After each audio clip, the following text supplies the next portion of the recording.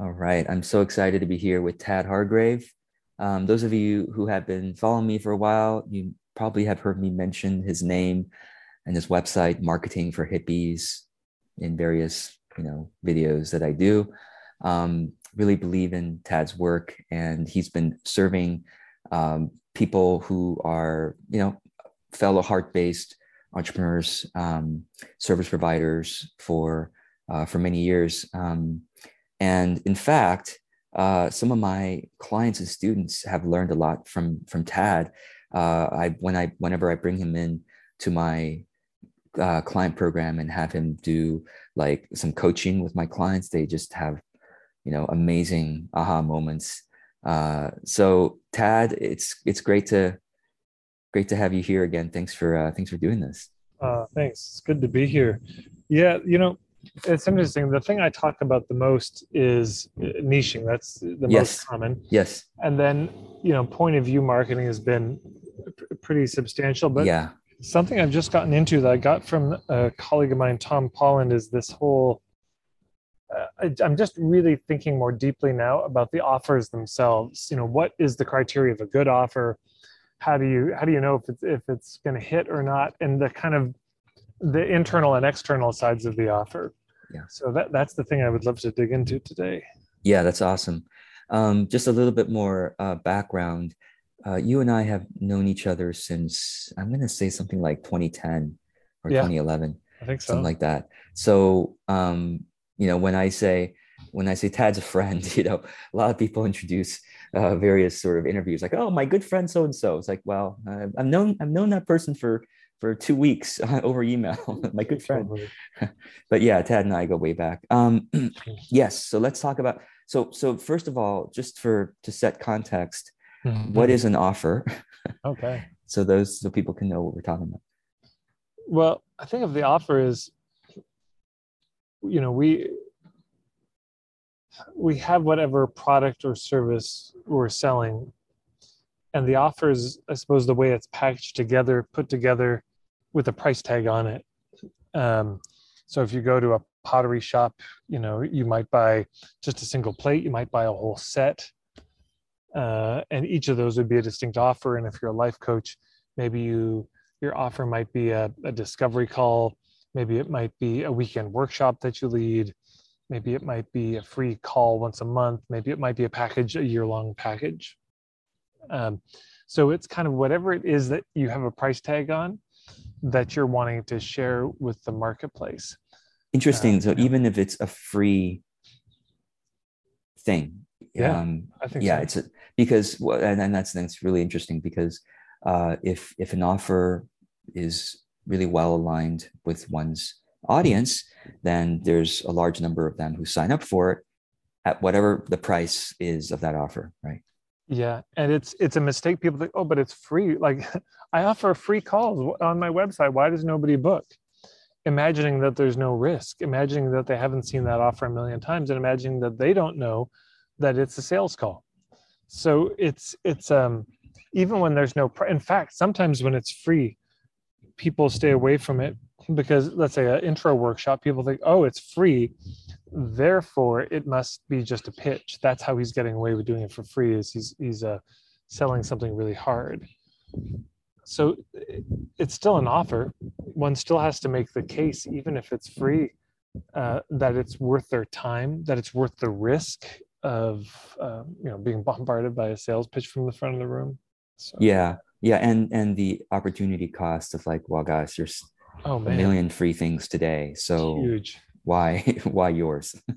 Yeah, I mean, everyone just look at your desktop and see how littered it is with all the PDFs you intended to read, and maybe that you bought and you spent money on. So it's, yeah, the opportunity cost is huge, and I think that's more and more people are having to discern. I got this from a guy in Seattle years ago, Dominic Canterbury, and he talked about the three things that need to be established in any offer. It's the relevance, credibility, and value, as a kind of shorthand. And so it has to be relevant, like this is useful for me in some way, helps me with my problem. But number two, it has to be credible. They have to trust it. And third, there has to be value in it. You've got to have all three. And if you're missing any one of them, they don't It doesn't work anymore. And so people will think about, oh yeah, I've got my niche and I've got my point of view. And then somebody's like, oh, I'd love to work with you. What would that look like? Well, I mean, it could just be anything, I mean, it's just, whatever you want. I mean, we can just kind of freestyle. And it leaves people very groundless. And people spend all this time, they'll work on their sales copy. They'll work on their Facebook ads, and they'll do everything. But then when you look at the offer itself, the offer isn't that good. And there are certain metrics you can use, quantitative, qualitative, to look at your offer and make it better. And you can see where it's strong, where it's weak, and evaluate it. And most people don't do this. And so they wonder, they just think, oh, I need to get better at marketing. It's like, no, your offer needs to be better. Sometimes it's that. Sometimes they haven't articulated it well enough. And sometimes it's just like, oh, this is a generic offer. I've seen this a million times. There's nothing special about this. So why would I, even if I see it as relevant, like, oh yeah, you're talking about an issue I struggle with. Well, you seem like a trustworthy person, but then I get to the value piece. And I'm like, but I don't see the value. And so this is something we really need to dig into, I think, when we're creating our offers, is how do we make our offers valuable?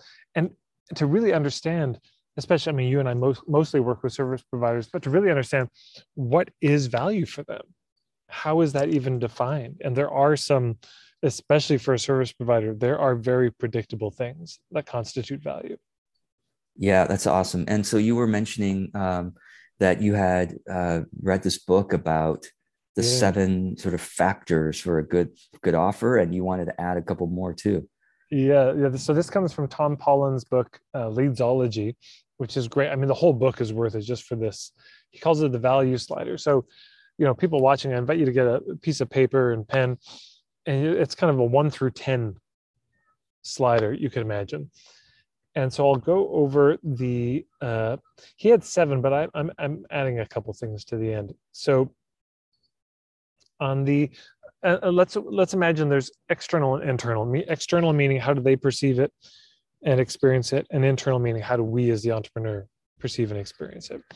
So the first slider is, I mean, he kind of goes into, in my mind, before value, but is it irrelevant or relevant? So 0 is irrelevant, 10 is relevant.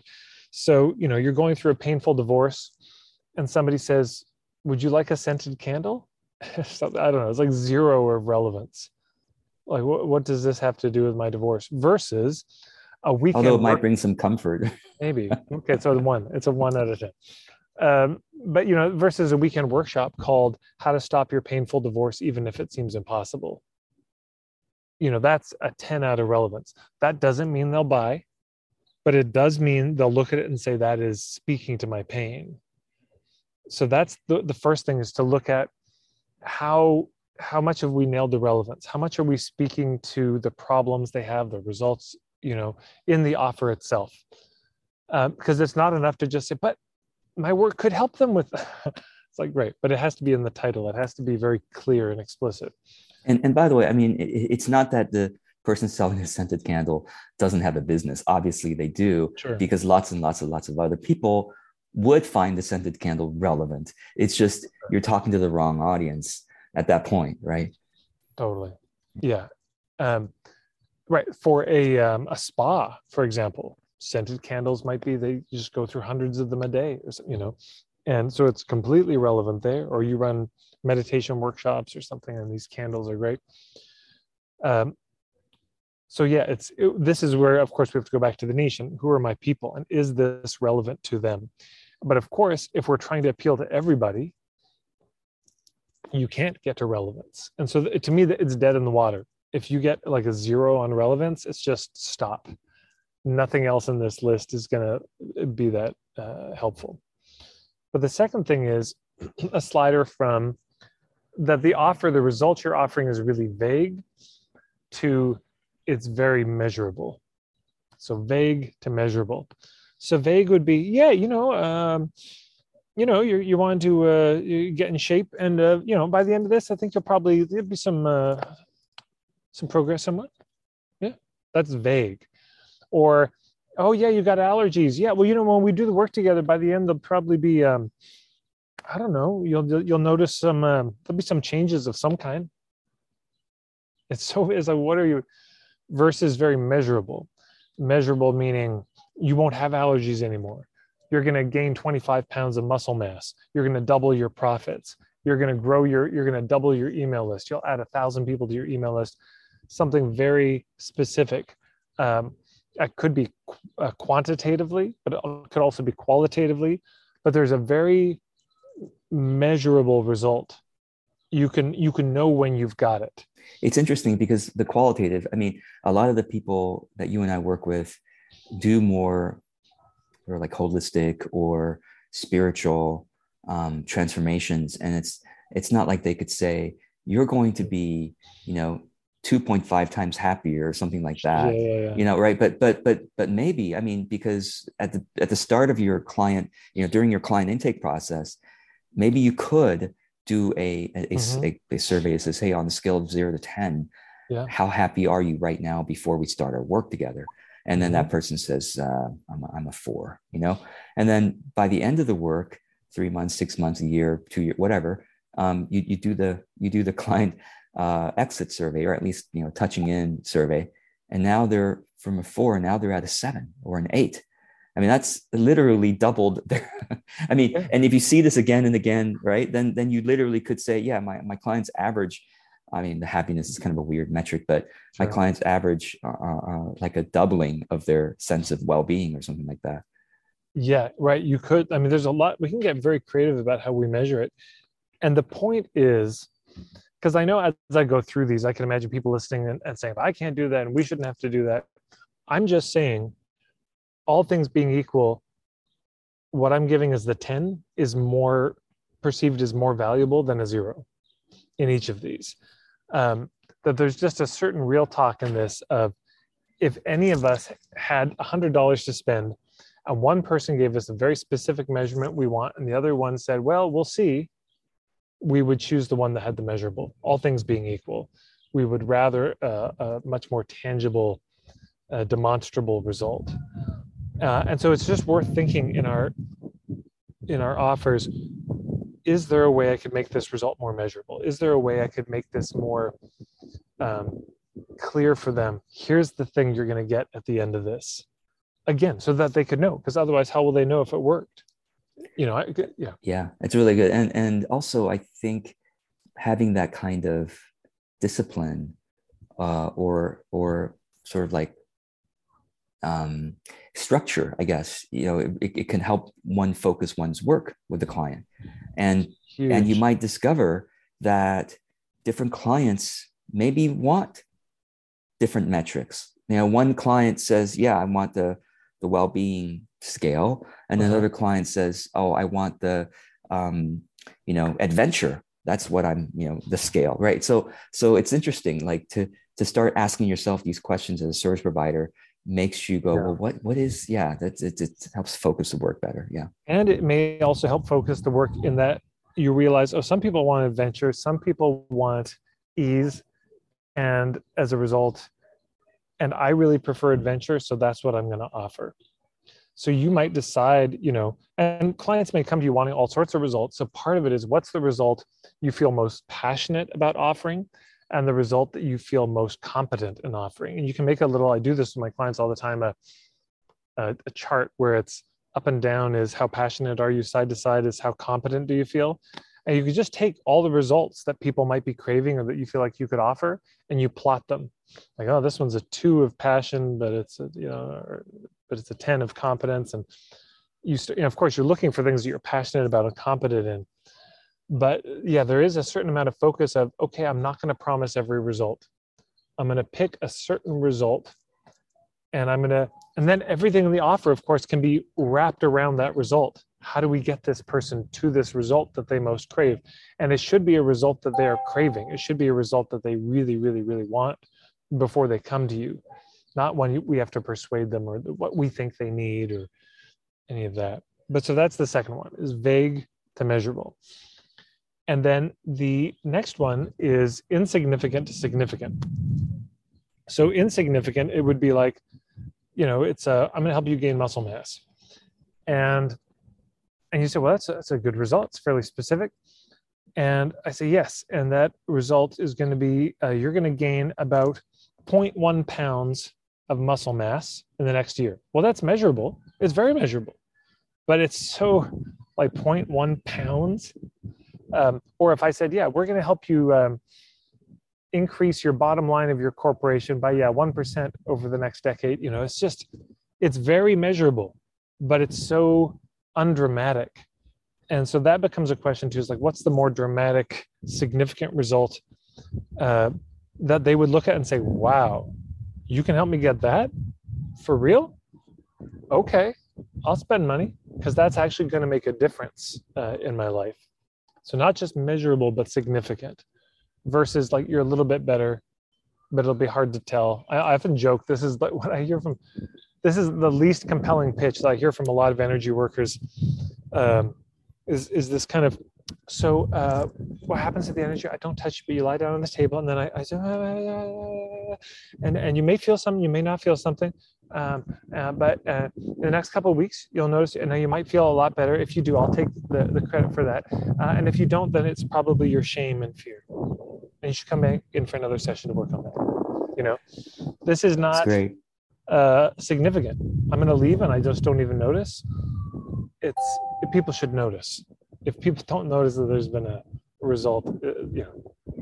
Okay. And then, But there is something about how some things take time to integrate. sure. Right. And so I think it is the service provider's responsibility and opportunity to notice what the typical process is of transformation for a client, and to be say, yes, we have seen, I've typically seen that after this session, it takes clients 3 to 7 days to integrate. Right. So do be on the lookout for these certain situations, or these certain changes within you, right? Something like that. Yeah. Well, and that ties to the fourth one, which is slow results to faster results. All things being equal, people would prefer a faster result. Now, as you're saying, it's not always possible. Sometimes it takes time. And I think there's something here too, as we go through these, there are going to be some that as people look at them, no matter how you try to wrangle it, you're going to get a low mark on it. You can't bump it up too much by the nature of your work. So then if you can't fix it, you feature it. You just make the case, here's why it's low. Here's why that may actually benefit you. Yes, this is slower, but here's why that's a benefit. And you frame it in that way. But yeah, all things being equal, people would rather have a faster result. And so part of this, if we know that, and we say, okay, people would rather get it quicker, we can start to say, well, is there a way I could expedite this process? What's the 20% that makes 80% of the difference? If they want to gain muscle mass, there's a bunch of things we could do.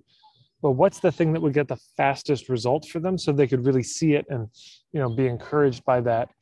And okay, there's a bunch of stuff. It'd be so good to have in there, but I'm just going to cut it to streamline it, to focus it on just this result, and anything that's extraneous to that, get rid of it, which then could allow you to get the result much faster, because you're not asking so much homework for people. So it's just something to consider. Could I make it faster for them? And again, you may not be able to, like one of the women in my membership, Jan Blake, she's a storyteller from the UK, really good storyteller. And now it just takes a while to be a good storyteller. There's not, you could probably trim some time off, but it may just take a while. But certain offers, you might be able to say, okay, being a great storyteller, that could take decades, but could I help somebody really learn one story and be able to tell it well in 8 weeks? Yeah, I could do that. Give me 8 weeks really with somebody, cool, and I can get them to tell a story really, yeah. Or it could be like, in these 8 weeks, you're going to learn really, really well how to start a story and how to end a story. Beautiful. And it could be any story you tell, but you'll notice the marked difference in how you start, which making a video, how you start the video, how that kind of thing, right? Bingo. Yeah, you could pick one aspect of it and then say, I'm going to help you get this result specifically in a short period of time. So yeah, faster results people tend to be more excited about. And then number 5 is low ROI to high ROI. So this just means um, it's funny because people, of course, all things being equal, we'd rather pay less money, but the money is sometimes a red herring, the price, because if if I looked at it and I said, man, if I spend $2,000 on this, this is a lot of people's relationship with crypto. I mean, yeah, it's $2,000, but this could turn into $10,000 quickly.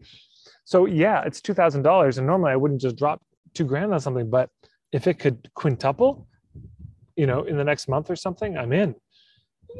So much of our work, we need to be looking at, okay, what is this going to cost in terms of time, in terms of money, and how do I get them a return on investment where, as our colleague Danny Annie says, the value is greater than the cost.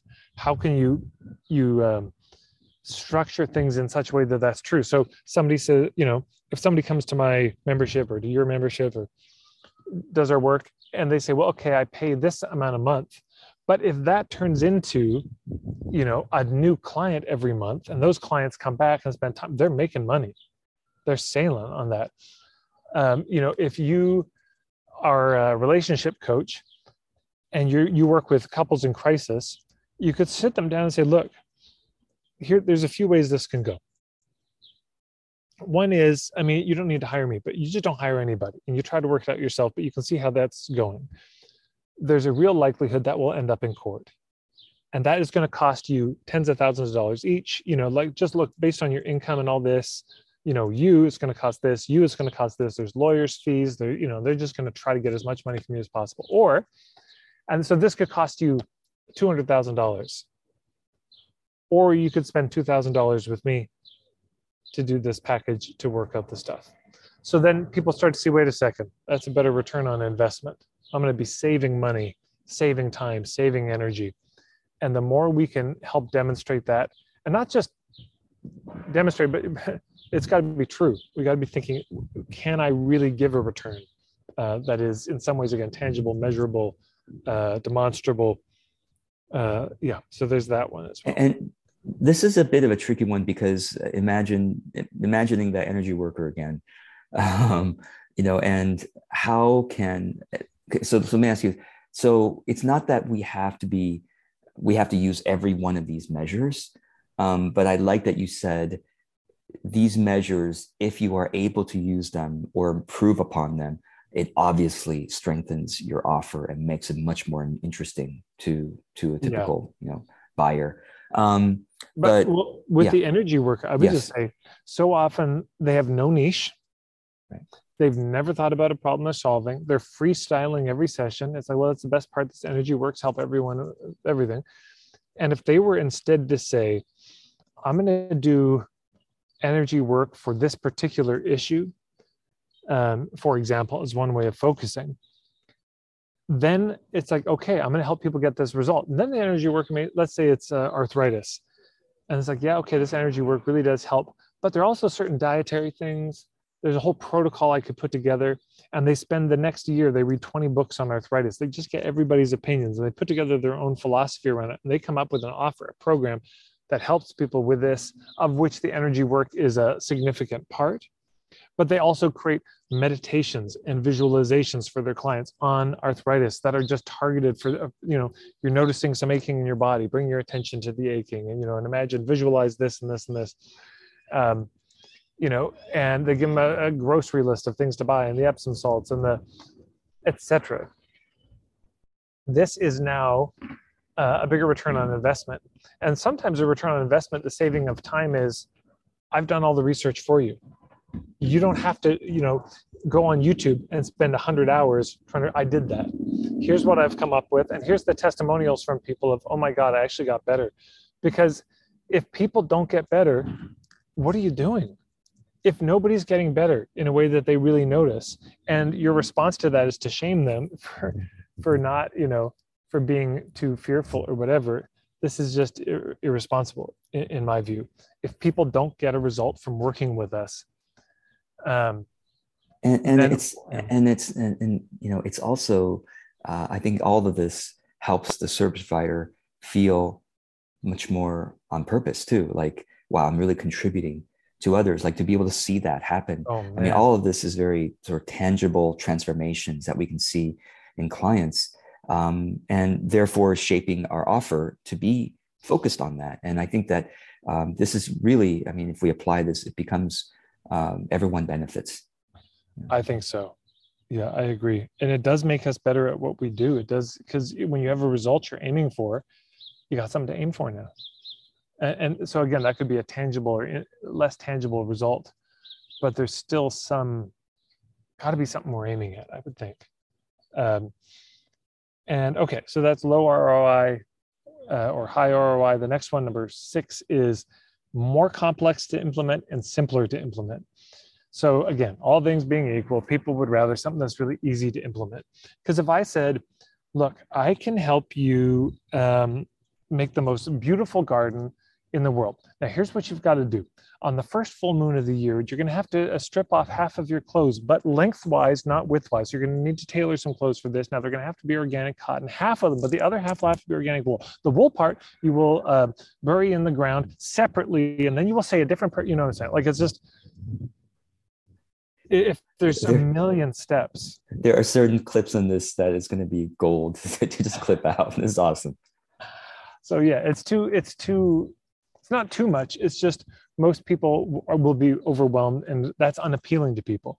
Versus, of course, the ultimate extension of this is you wave the magic wand, it happens, you take a pill, it happens, which isn't possible or necessarily desirable. But it's just saying the closer we can get to that, the more people will want it. And that doesn't preclude having the tough conversations with clients. If this takes time, this takes effort, it's hard. That is very credibility building. It's just out of mercy for them and mercy for our own marketing and not making our marketing work too hard. Again, you go back to it and you think, okay, do I need to include all these steps? Are there steps I could remove and the world wouldn't fall apart because they didn't do that thing that I think is really cool? Could I just streamline this to the 80-20 thing so that it's simpler? And also part of the thing with the simplicity, which is helpful in terms of the word of mouth, like I was looking for an accountant, a bookkeeper years ago, and man, that was a marketing education, because I went to the websites and they're terrible. They're terrible. They don't have the prices. They don't have the process. There's no photo. There's no bio. I don't know anything about no videos. It's so, and then I went to this one called Origami Accounting, I think .ca. And at the time, they just had this little cartoon on the front. And it was 4 panels, and these were the panels as I remember them. First one is, it was like a cartoon figure. It's like, take all your receipts. No, first of all, we send you 12 envelopes, one for every month, like a FedEx envelopes. Then you throw your receipts, panel 2, in the envelopes. Panel 3, you send us the envelope. Panel 4, it's all done. And it was like, and it was set price. It was a fixed price, $150 a month. It didn't work for me because I have so many sources of income, which was a bummer. But for people who just have one source of income, they can do that. But I just thought, God bless you, kind saints. It was such a relief just to look at it. Of I understand this. This is so simple. And here I am. I bet you it's a decade since I've seen that, and I can still remember all the steps. It was so simple. That's brilliant. I mean, yeah, the ability to be able to show your client step A, B, C, D equals this result. It's amazing. Thank you for that. Yeah, and exactly. better for word of mouth, because then they can talk about it. Here I am a decade later, remembering the name, remembering the cartoon, being out, and I've told that to so many people in so many workshops. So if it's too complicated, they won't even try to talk about it. I mean, this is the same. I do close-up magic, card tricks, coin tricks, and stuff. And if I do, you see some magic tricks, and it's just like too complicated. First, I picked a card, and then I signed the card, and then he tore the card up, and then the card turned into a bird, and then the bird laid an egg, and in that egg was a ring from this previous trick, and then a person put on the ring, and then they vanished, but then they reappeared with the card signed in their, it's just, you can't, and they remember it wrong and all this. But it's better to say like, I saw this, magician, and he did this trick. Where, I was trying to see if I have anything. It's like, he had like a little bit of dirt in his hand, and he closed his hand, and then when he opened it up, it was all gone. It's just simple. That's really good, man. That's thank you. It's just a very simple trick, easy to remember, and then therefore easy to tell people about. So all things being equal, it goes back to the confused mind says no. If people are confused, they'll say no. And so it's funny. It's both for the implementing of it. Of course, it makes it easier on both of us if it's simple, but for the marketing of it, the explaining of it, because if somebody says, wow, what you're saying is relevant. Oh, that's a really dramatic result. Well, how do you do that? You try to lay it out in this million steps. You'll see their eyes cross. They lean back. They start to feel overwhelmed. I should talk to my wife about this. I'll get back to you. Rather than, I get it. That makes total sense. Wow. And it's not necessarily that we have to take away some steps that we think are important but might confuse them, and so we're afraid. It's just that you can chunk the steps larger. That's also and frame it in a way that's understandable to the potential client. So in that example of the accounting, the 4 panels, there's a ton going on behind the scenes. It's like once they receive the envelopes back from you with the receipts, they have to do a bunch of stuff that they're not telling you that they're doing. Totally. And also that's what a good workbook is. I mean, Carrie Klassen, she did a few workbooks. Yeah. She's redoing them. I guess they're not up, but she had one called How to Write a Lovable Homepage. And it was the best ebook I've ever seen about how to write, but it was so easy. It was just, do this exercise, take the answers, fill in the blanks, step by step by step. And so one little workbook, that's one chunk. And you just fill out the workbook and there's your homepage.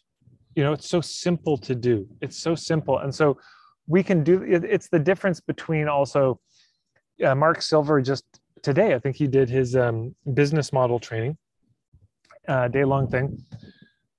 But imagine if you got there and he's like, okay, so the first thing you're going to want to do is you're going to want to make a spreadsheet for your business to figure out the business model. So I'll give you 10 minutes to do that. People would just collapse. But instead he says, okay, here's a link, go to it. Here's the spreadsheet. I've already done it. You just plug in the numbers. Simple. That's so simple to do, and people will weep tears of relief when you give them something simple, because they've tried and it's so hard and it's overwhelming and so complicated it seems. And if you can take the complexity out of it, it's like, yeah, I've tried that, but this, no. Just fill in this spreadsheet here and boom, see the result? Did that just happen? Oh my, it's genuine. I mean, genuine tears. People will just out of the stress they've been carrying around this thing for so long. Yeah, that's really, really good. As you're talking through these, I'm also thinking about my own offer. It's like, okay, I'm gonna have to start making some improvements. But I think that's probably true for everyone. Another example of this I want to share is with my membership. So in my membership, I've got 200 topics. There's probably about 2,000 different pieces of content. It's insane. And so that's complicated and overwhelming. And the biggest complaint or frustration or the hardest part, people it's great, there's so much content, but it's overwhelming. So I don't know where to start. Join the club. I think we need to start a club of teachers who overgive. And it's going to be a huge club. Yeah. But it's part of what I'm starting to do is I'm creating a really in-depth choose your own adventure quiz where it dendritically branches off in a kind of mind map fashion. So it takes them where they want to go, just to make it simpler for them. So that if they ever say, I'm stuck, I don't know what to do next, no problem. Just go to this, the Meantime guide or membership guide, and you just start here and it'll walk you through it.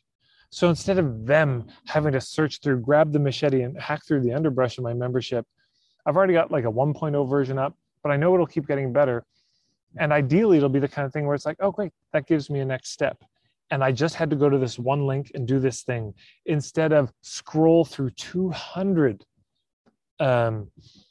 topics, which technically, well, it's the same thing. You'd end up in one of these 200 places, but it's all at once versus here's a question. Great.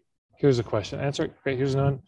And just at the end, there's the result. So how can we make it easier or simpler for them? And the next one is harder to easier. So it's connected to this, but it's just, if I said, yeah, you want to put on muscle? Well, what you got to do? And then I describe some insane, it's not complicated, but it's insanely hard. just you're going to have to lift 1,000 pounds, 10 times a day. And then you're going to need to do 1,000,000 squats and you're going to need to, and it's like, well, simple enough, but that's overwhelmingly difficult. I can't imagine exerting. And so, this is where like the high intensity interval training has its appeal, because the pitch is, look, if you do intermittent fasting plus high interval, you work out for 20 minutes and you get the same results as 3 hours in the gym. And people say, hello, I'm in. So if you can find a way that is genuinely easier to get the same result, that doesn't take the years of time, the physical effort, the financial effort, it's just easier, of course, people would prefer that. Yeah. Wow, that's really good. And it reminds me of, well, the whole stair step idea. It's like, if it is helpful to give clients the steps, right? Like we talk about, simplify it. But if from one step to the next is like this giant leap, then it's step one, giant leap to step two. Maybe there's only 3 steps, but each step is like 2-3 giant leaps. It's impossible for most people. Yeah. And the next one is connected to maybe I should put it next to it, but is because there's harder to implement and simpler to implement, but there's also harder to understand and simpler to understand, I would just make a distinction that if it's difficult to explain it, they probably won't buy. If they can't get it in a simple fashion, so how hard is it for people to understand what you do? And so this is, you and I deal with this. This is probably one of the most common questions you and I get is, how do I articulate what I do? Because I go to articulate it and I get the response of, well, that's neat. That's cool. Cool stuff you do. Well, hey, good to meet you. I'm going to go back to my friends. You're at the party and just nobody, you can tell they don't get it. It's not landing because the way you're describing it and maybe the way you've structured it is harder to understand. Because if you say, yeah, I've got a weekend workshop coming up and it's just so powerful. It's a mix of the work that reconnects, the work of Byron Katie, some nonviolent communication, and then there's some theta healing, is a gong bath, some cacao ceremony, all that. There's a certain point people lose track of all the things. And it's just like new agey woo-woo stuff is happening. Got it. And then they're either into that or they're not. But it's confusing. It's difficult to understand what is happening versus if you say, yeah, we got a weekend workshop coming up and it's for, how sometimes there's a divorce and the father's, there's just bitterness. And there's a lot of dads who just maybe feel bitter in the court system and all this. It's a workshop for men to help them kind of heal from this in such a way that they're in a place to actually create a better relationship with their ex than they've ever had, even when they were together, and just to heal all the wounds that are there. And that's what we're doing, is working on the tools and the inner work and seeing where they're carrying responsibility and guilt and shame. I'd be like, okay, I kind of get it. I get what it is. So harder to understand, simpler to understand. If it's simpler to understand, people are going to lean in. If it's harder to understand, I need to think about it. Let me get back to you. And they probably won't. And then the last one, this is one I added, is a scale from, this may seem the opposite of everything I've just said, but it's the scale on the 1 on the low end is like, that's too good to be true. And then the 10 is, that could work. Because if we trigger the, oh, that's too good to be true, the kind of hype, it's no good. I suppose it's like that couldn't work to that could work as a spectrum, but too good to be true triggers that probably won't work. It's unbelievable. There's no credibility to it. And so all things being equal, they would rather have something that's like, because that's what it should be. After we talk to them or they look at our marketing, there's a clear result. And when they hear the approach, it's simple to understand. They think, that could work. When I saw the 4 envelopes thing, I was like, that works. That's amazing.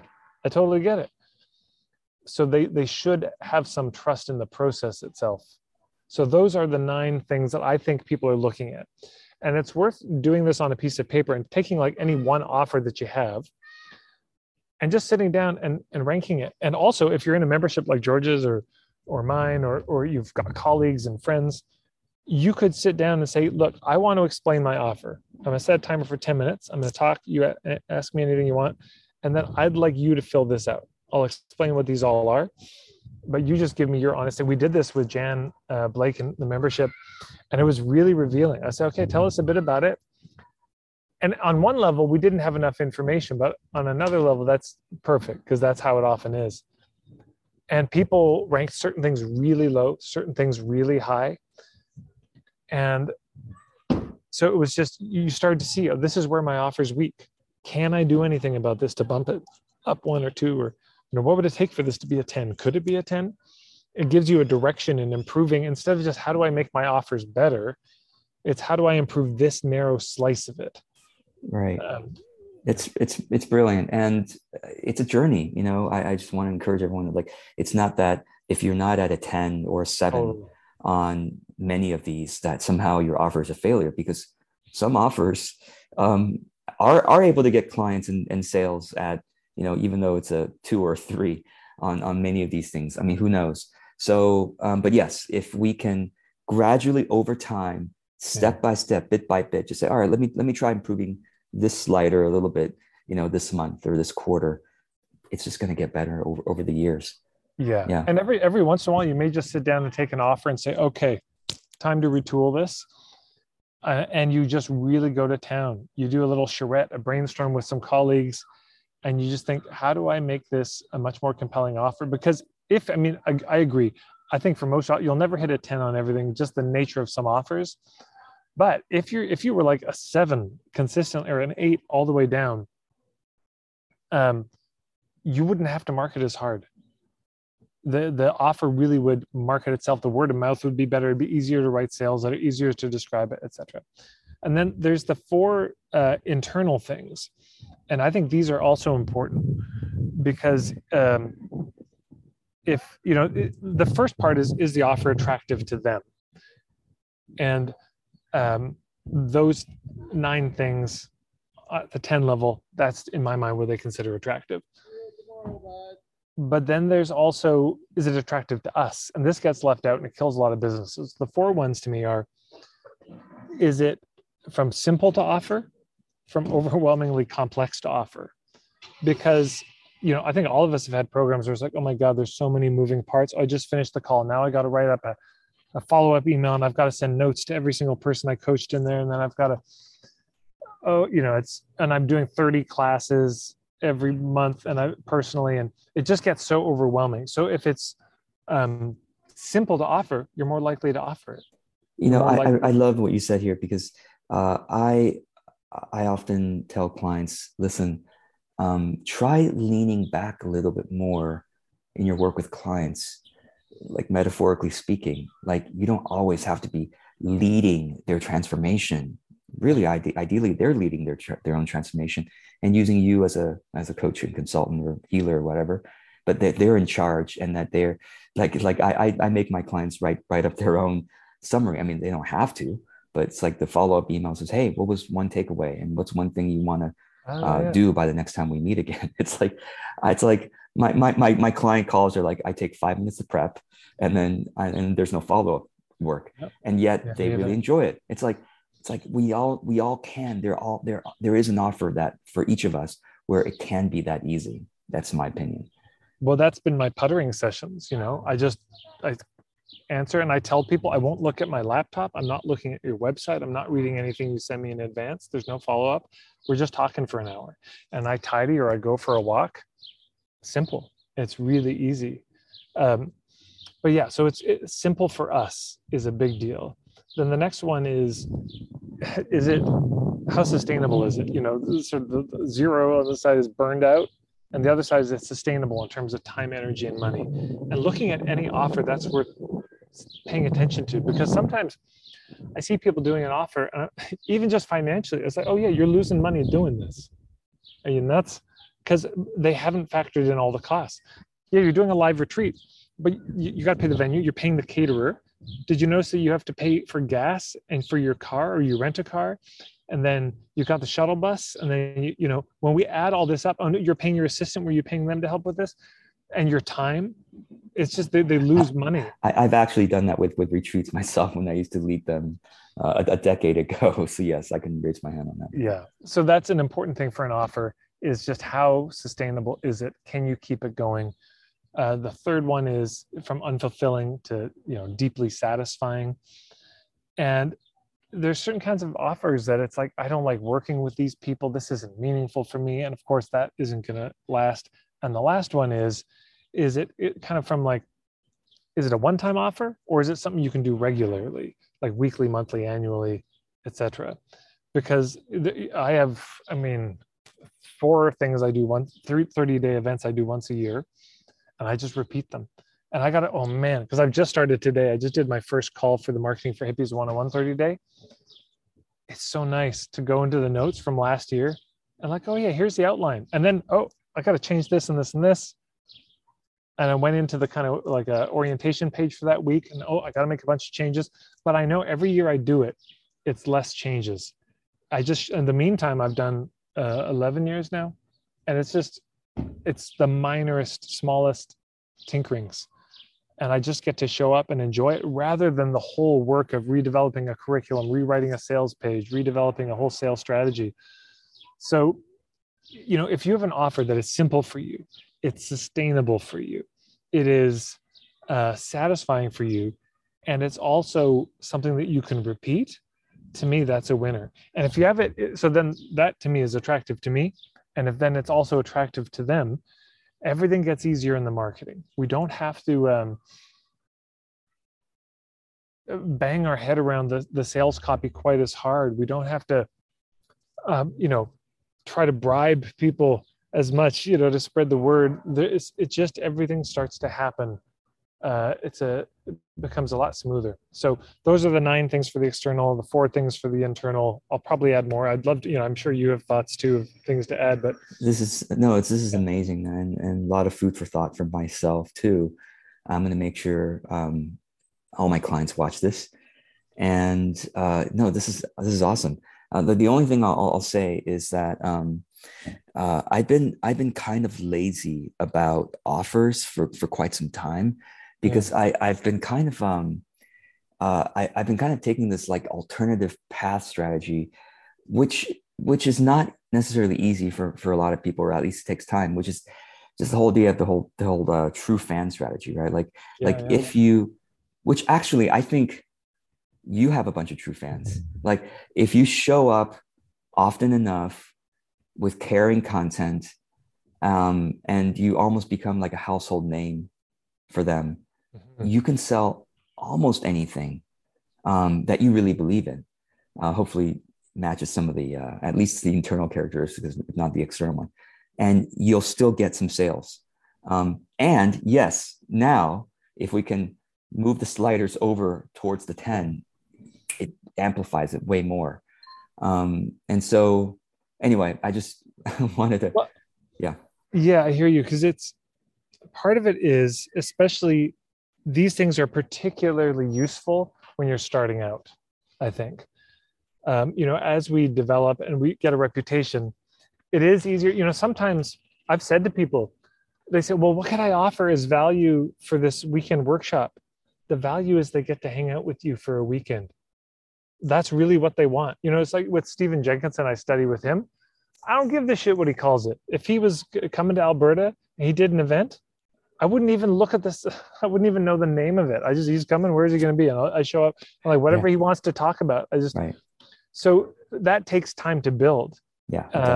And once you've got that reputation, and as long as you can deliver, you don't need to put as much effort and bells and whistles and all this. But in the beginning, where they don't know your name, chances are they're not glad you came. What do you do? How do you get them to say yes at all? I totally agree. I mean, the more you need clients sooner, the more you need to pay attention to these sliders. Whereas if you are in a lucky position like Stephen Jenkinson or to some extent the two of us, we can be way more relaxed about the offers and still get enough sales. But for most of the people watching this, Right. Yeah, and the marketing. Like when I first went to Toronto doing workshops, oh man, dozens of personal emails to hubs. I would host parties and bring people together. I would do so many intro workshops. Now I got a day-long workshop. I don't do the weekend one. I just do a day-long workshop. It's pay what you can. I send a few emails. I put up a post. I tag a bunch of people in Toronto. It takes me about an hour, and that's it. I do maybe a Facebook ad or two, but it's not very much. I really don't do a lot. And it's if I did all that, would it work better? Yeah, but Sure, sure. I've got other things to do. And just to bring it back to the fact that these sliders help the service provider focus their work. And so it's like it's the ability to cut out all the other possibilities that they could work on and go, ooh, this, if I can get this result for people, that would be really satisfying, and it would spread, the word would spread much more easily. But Tad, this has been awesome. And I want to make sure people know about your membership, because you offer so much generosity and help and support in there. So and the fact that you now have a choose your own adventure thing is Yeah, yeah. super helpful. There are people that I know in the membership who are loving it. And okay, so maybe you could give us a quick, like, and there are multiple tiers to the membership too, right? So like tell us about who should join the membership, what they will get from it, basically, and what are the options there. The Well, I mean, same as you. I think people should join. People who hear what I have to say, who really like it, who want to work with me and dig into my material more in depth. I suppose that's the target market in question. The How much access do they get to your, what's the amount of live things you do in the membership? I do a weekly call for the pro members. That's 100 US a month. And then I do 2 monthly calls, but there's a bunch of other ones. I do every once a quarter. I do a 3 hour deep dive into point of view marketing. Once a month, I do a target market review. So there's quite a few. And then 4 days a week, Monday, Tuesday, Wednesday, Thursday, there are community-led calls. I'm not at them, but they dig into different aspects and give people a chance to connect with each other. So there's that. And then, all my ebooks are there, my videos, my everything. And I'm trying to get as organized as possible. But if people just want to get a bigger sense of what I do, if you just go to marketingforhippies.com, there's a starter kit and there's a ton of free stuff there that will ease you into it if you're curious. And George, by the way, I also sent you the link to that article I did about the value slider, and a link to the membership guide Awesome. just so you can see it. But feel Yeah, free to share this article that I wrote with your members, because I've written up sort of a description of what each of them are, the levels, and it may help. excellent. I look forward to sharing that. Tad, thank you Awesome. so much for the work you do. This was awesome, really helpful. Like I said, I'm going to make sure as many people see this as possible, because I think this is going to help everyone, including myself. So awesome. Anything else you want to say? Last, final, any other upcoming events or offers or anything? I don't think so. No, okay. Okay. That's a Thanks so good much. place to complete then. All right. Thanks, Tad. Take care, George.